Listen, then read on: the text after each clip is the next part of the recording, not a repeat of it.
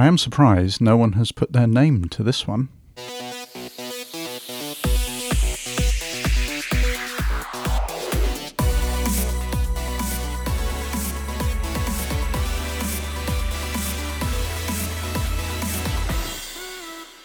Hello and welcome to this week's Urgent Bite, brought to you by the Royal New Zealand College of Urgent Care. My name is Guy Melrose and today I want to mention the Fleck sign of the foot. Avulsion fractures are often seen in urgent care at various sites around the body, and quite often they are considered to be not much more than a sprain. Lateral ankle avulsions, for example. But there are times when we have to consider the presence of an avulsion to be associated with a more serious injury. Back in Urgent Bite number 24, I talked about the seconde fracture, a lateral knee avulsion that is associated with ACL rupture, which is a good example of one such injury. But I recently saw another that is worth mentioning, as it is very important that we do not chalk it up as just a sprain, and that is the Fleck sign of the foot. Now, all urgent care clinicians should know about the Fleck injury in the midfoot. Failure to identify and manage this injury can lead to lifelong issues. I won't go into detail about the Fleck here today, but I will link to a good article from the Australian family physician that would be a good refresher for people. But I just wanted to flag this sign for people because if you're not aware what it is and what it can indicate, then it might be that you undertreat your patient's foot injury.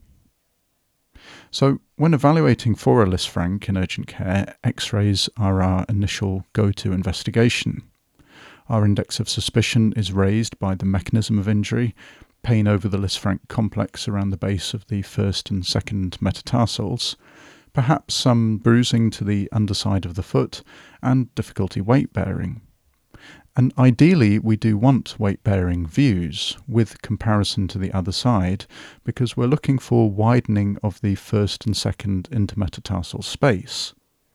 Now, in severe injuries, fractures associated with the widening will be obvious, but often the bones look intact, and it is the misalignment on those weight-bearing views that gives us the clue. Now, suspicion of Fleck always warrants orthopaedic referral for further management, so if you do see widening, that's what you do. But if you see a small sliver of bone in that first and second intermetatarsal space, this is the Fleck sign, and it is indicative of a Fleck injury.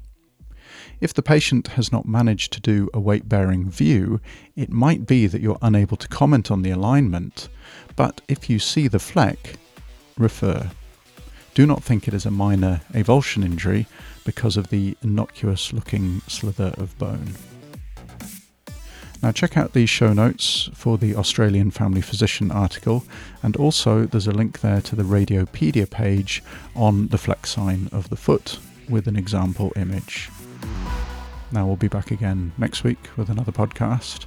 I look forward to seeing you then, but for now, thanks for listening.